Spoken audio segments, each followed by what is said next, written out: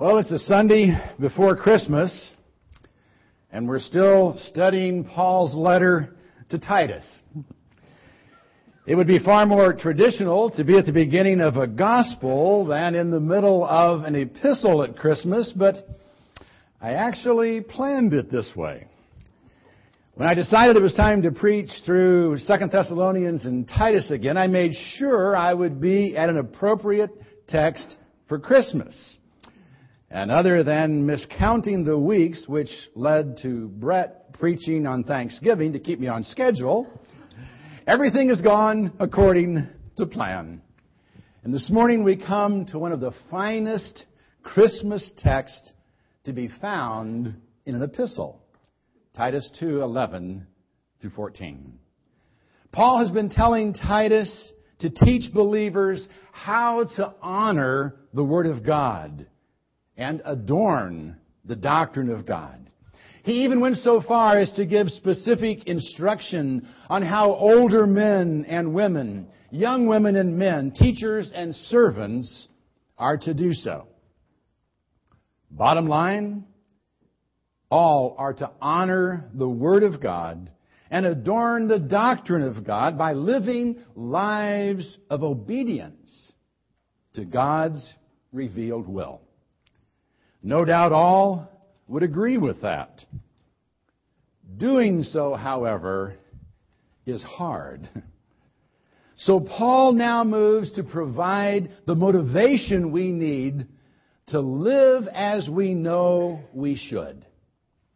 He reminds us of the grace that's been given to us, the grace that has appeared. For the grace of God has appeared, bringing salvation to all men, instructing us to deny ungodliness and worldly desires, and to live sensibly, righteously, and godly in the present age, looking for the blessed hope and the appearing of the glory of our great God and Savior, Christ Jesus, who gave Himself for us, that He might redeem us from every lawless deed and purify for Himself a people for His own possession, zealous for good deeds. The grace of God has appeared, and it is God's Christmas gift to us. A gift we don't deserve. You see, God's not like Santa Claus, sending gifts only to those who've been good. He sent the ultimate gift while we were yet sinners. That's why His gift is called grace. Grace is something we need but don't deserve. And the grace of God has appeared. It became visible. It came to light when Christ came to earth. When the grace of God appeared, it took on flesh and dwelt among us. And He did so to bring salvation, to bring instruction, to bring hope, and to bring redemption. Titus 2:11 through 14 brings all this into focus this morning and is therefore the perfect Christmas text. It first calls our attention to the fact that the grace of God appeared to bring salvation. Titus 2:11. For the grace of God has appeared, bringing salvation to all men. Jesus came to be our Savior. The angel said it best in Luke 2:11. For unto you is born this day in the city of David a Savior, which is Christ the Lord. Jesus came to be our Savior, to save us from what? From the penalty of our sins. The Bible makes it abundantly clear that we have all sinned, fallen short of God's desire for us, and most have openly rebelled against Him. And the penalty for sin is death. Separation from the holy and perfect God who created us. If we paid the penalty ourselves, we would be lost forever. So God, in His grace, made a way for us to be saved, and that way was through His Son. For as we read in John 3:16, "For God so loved the world, that He gave His only begotten Son, that whosoever believeth in Him should not perish, but have everlasting life." Jesus is God's grace come to earth in the flesh, sent to save us from the eternal consequences of our sins. When Jesus made His appearance in Bethlehem, the grace of God appeared. The Son of God, who was born in a barn and then killed on a cross, came to make salvation available to all men. He came to save all who would accept God's gift of grace and who would then live on the basis of that grace.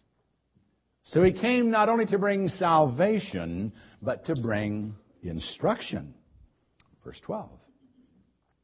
Instructing us to deny ungodliness and worldly desires and to live sensibly, righteously, and godly in the present age. Jesus came not only as Savior, but also as teacher. The greatest teacher to ever walk the face of the earth. And He came teaching the will of the Father. He came to teach us how to live lives that bring honor to God, that adorn His name. The word Paul used for instructing is one that is most often used, or was most often used, for the training of children. Jesus came to train God's children how to live. And His training program, like those of all good parents, included both a negative and a positive element. He not only taught us what not to do, He taught us what to do. On the negative side, He instructed us to deny ungodliness and worldly desires. He told us that if we are to live lives that honor God, we must make a break with all ungodliness. We must turn our back on those things that show a lack of reverence and respect for God. And we must give up those desires that are centered solely on this present world system, on the lust of the flesh, the lust of the eyes, and the vainglories of life. Now, that's not to say we can't enjoy the temporal blessings of God. But we must never allow the temporal blessings from God to become overwhelming desires that draw us away from the eternal things of God. And on the positive side, He taught us to live sensibly, righteously, and godly in this present age. Now, we've seen this word sensibly before. It means to be in our right mind, to be self-controlled, to keep our passions in check, to use our heads. Living righteously means that we treat others rightly, as God treats us. And living godly simply means we live lives that keep God in focus, lives that reflect His nature. Now, Jesus taught us how to do this, giving us specific examples and detailed instructions, and He demonstrated it by the life He lived. If we live as He taught and lived, we will bring honor to the Word of God and adorn the doctrine of God. The grace of God has appeared to bring salvation, to bring instruction, and to bring hope. Verse 13. looking for the blessed hope and the appearing of the glory of our great God and Savior, Christ Jesus. You know, life lived in this present age is lived in anticipation of the age to come. That's what enables us to endure the heartache that comes in this life. And that's what makes us willing to forego immediate gratification. We know something better is coming.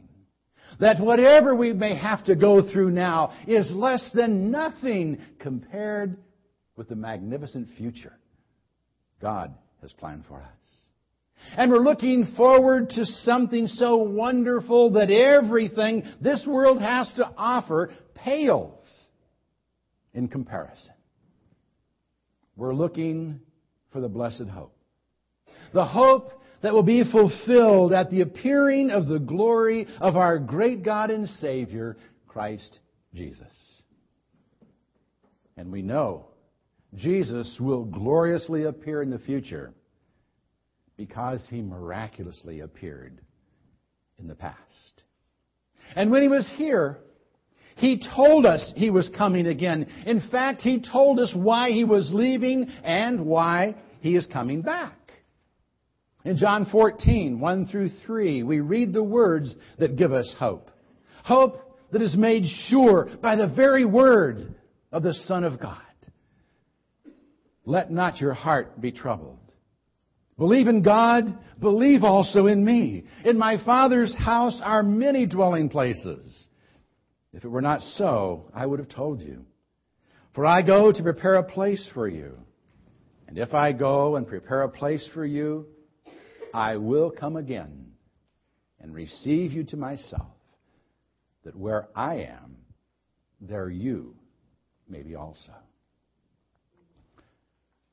The grace of God appeared on earth to be able to offer us an eternal home in heaven. And when He returns, our home will be ready. The second coming of Jesus is our blessed hope.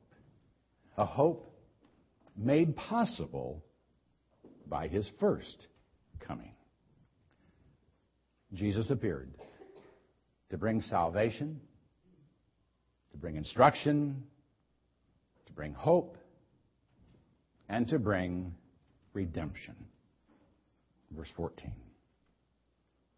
Who gave Himself for us, that He might redeem us from every lawless deed and purify for Himself a people for His own possession, zealous for good deeds. There's a difference between salvation and redemption. Salvation saves us from something, from the penalty of our sins. Redemption restores us to something, to our place in the family of God. Our sins had separated us from our Heavenly Father. We were no longer in fellowship with Him. We had left Him and then discovered that we could not get back. We had moved into the household of sin, and the master of the house rightfully demanded that a ransom be paid before he could release us, before we could be redeemed by the one who still loved us and wanted us back. That ransom was the death of God's own Son. So Jesus came. The grace of God appeared and paid for our redemption. He made it possible for us to be reunited with our Heavenly Father. He brought us back into the family of God. He bought us back at a great price. And that's what it means to be redeemed. And now, as redeemed family members, we are gratefully zealous to reflect the nature of our Father. We are zealous for good deeds. We are zealous to honor the Word of God. We are zealous to adorn the doctrine of God. Now that we know what it cost Him to be able to send the ultimate Christmas gift, we are zealous to live a life that honors Him. We've been given the ultimate Christmas gift, the gift that really does keep on giving, the gift that keeps on giving for all eternity. Jesus is the grace of God that appeared on Christmas. The grace we celebrate this morning, and the only appropriate response to the gift is to make the giver the Lord of our lives, to surrender our all to Him because He gave His all for us. Let's stand as we acknowledge that.